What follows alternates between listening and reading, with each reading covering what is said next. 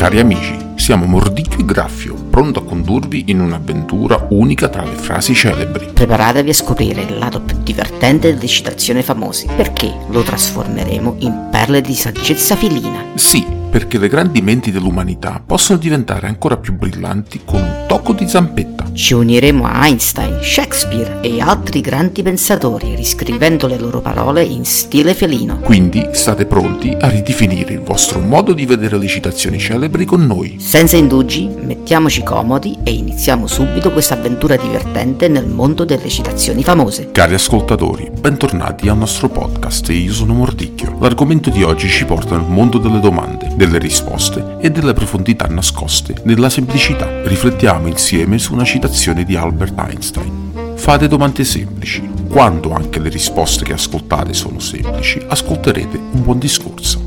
Intrigante, vero? Andiamo a scoprire di più.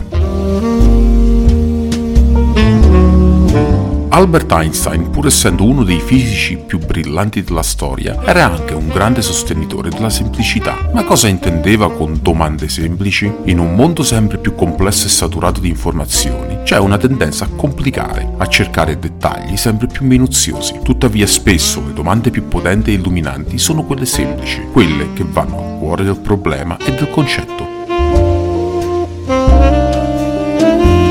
Pensate ad esempio a un bambino che chiede perché il cielo è blu o come si forma un arcobaleno. Sono domande esistenziali, dirette, che toccano la natura fondamentale dei fenomeni e spesso una risposta chiara e semplice a queste domande rivela una comprensione profonda dell'argomento. Einstein ci invita a fare lo stesso, a cercare la chiarezza, a sviscerare la complessità per trovare l'essenza. E quando ascoltiamo una risposta semplice a una domanda semplice, ci troviamo di fronte a una comunicazione efficace, a un buon discorso.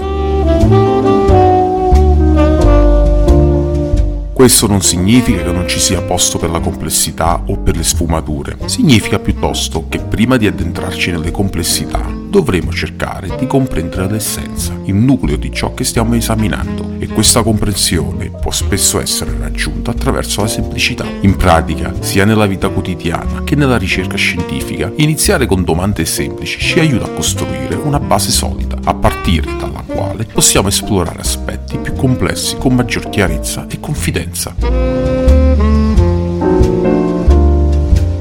Quindi, cari ascoltatori, la prossima volta che vi trovate di fronte a un problema o a un argomento difficile, provate a chiedervi qual è la domanda semplice alla base di tutto questo e ascoltate con attenzione le risposte. Potreste scoprire una profondità e una chiarezza inaspettate. Grazie per averci seguito e alla prossima puntata da parte di Mordicchio.